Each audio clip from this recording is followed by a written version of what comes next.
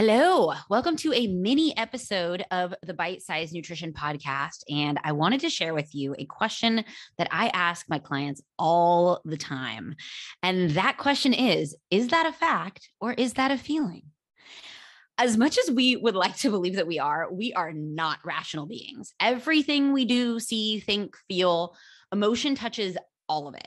And if you're a perfectionist or someone that tends to be really hard on themselves, I can guarantee you are making yourself suffer over what you feel to be true instead of what the facts are at least a few times a day. And so an example that comes up a lot in nutrition coaching is when someone comes to me and says, I feel like I'm not eating that much, or I feel like I'm eating healthy, but I'm not seeing the results that I want. And that's really frustrating because you're putting in a ton of effort towards something and not seeing the result that you feel like you should be from that effort. But the problem is feeling like you're doing something is not the same as actually doing it. And this is why the question, is this fact or is this feeling, can be very, very helpful. In this particular situation, we can look for evidence. We can look for data to understand, is this fact or is this feeling? And often what I'll see is in the case of, for example, someone that says, well, I feel like I'm not eating very much, is that they don't actually have the information about what they're truly eating. Often they're the individual that will eat very little on one day and then eat a lot more the next day. Or maybe there's someone that has a lot of rules and they spend a lot of time thinking about restriction, like food restrictions or food rules. So they'll have rules around what or how much or when they can eat. And that feels like they're actually eating less than they are. Or there's someone that eats very small meals, but they snack all the time. Maybe they're the person that eats in front of the TV or with their phone, and they're not fully aware of what goes in their mouth. So it feels like they're putting all of this effort into restricting what they eat and eating very little. But when we gather evidence, and maybe that's the form of keeping a food diary, maybe that's taking photos of what you eat, or maybe that's tracking your intake in some way, you can take some of the emotion or the effort, the feeling of effort out of the situation and actually see what the fact is. For something that can be as emotionally charged as food, having evidence can really help unravel the emotion from the information and actually create a clearer, less stressful path forward. And this works with pretty much any thought you have. I did this exercise the other day with a client that's working on creating more focus and follow through in her daily routines. And she told me, she's like, well, I'm just not a reliable person. And when we looked at the evidence, we actually found many instances in which she is reliable, especially when it comes to commitments that actually mean something to her.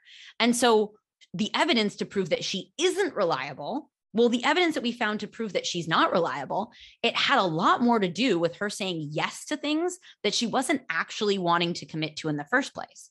And so she had this feeling of, I'm not a reliable person.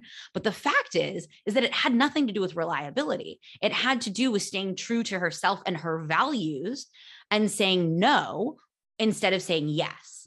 And so in separating that fact from the feeling, we were able to determine that the lack of reliability was actually due to a struggle to say no. And where we could start to work on was creating clear boundaries. So it wasn't actually an issue to commit. She had no issue committing when it was something that was really important to her. And so the next time you catch yourself thinking something, suffering over it, and letting it hold you back, I want you to consider, is this fact or is this feeling? Get out a piece of paper, write that thought down. Look for evidence for and against that thought. How strong is that evidence on each side? Your mind can play tricks with you on this one. I know it can. So sometimes what I'll even ask clients to do is if they tend to be really down on themselves and they can't seem to find evidence to support kind of the positive side, ask someone that cares about you and have them help you with that evidence. That can be really helpful. And I want you to give this a try and let me know, are your feelings keeping you from seeing what the truth is about your thoughts or your behavior? When it comes to nutrition, healthy lifestyle, all of those types of habits, my job is to literally help you unravel the fact from the feeling and to create habits that help you align with who you want to be. And so my DMs on Instagram are always open for you. And very soon, I'm going to be enrolling a group of amazing women to participate in my Confident Eating course, where you're going to be able to separate fact from feeling and create eating habits that help you become a more consistent, confident eater that is on the right track towards her goals. As mentioned in previous podcasts, you're going to learn mindful eating skills, time management tools, and you're going to create habits that help you eat confidently in any season of life. So any questions on that, go ahead and shoot them over to me in my DMs. If you enjoyed this episode, please make sure to give it a share. You can tag me on Instagram. You can share it with friends or family. And if you have a moment, please leave a rating and or review either on Spotify, Apple Podcasts. And with that, I'm going to go drink some water. I am parched, and I will see you again on the next episode of this podcast.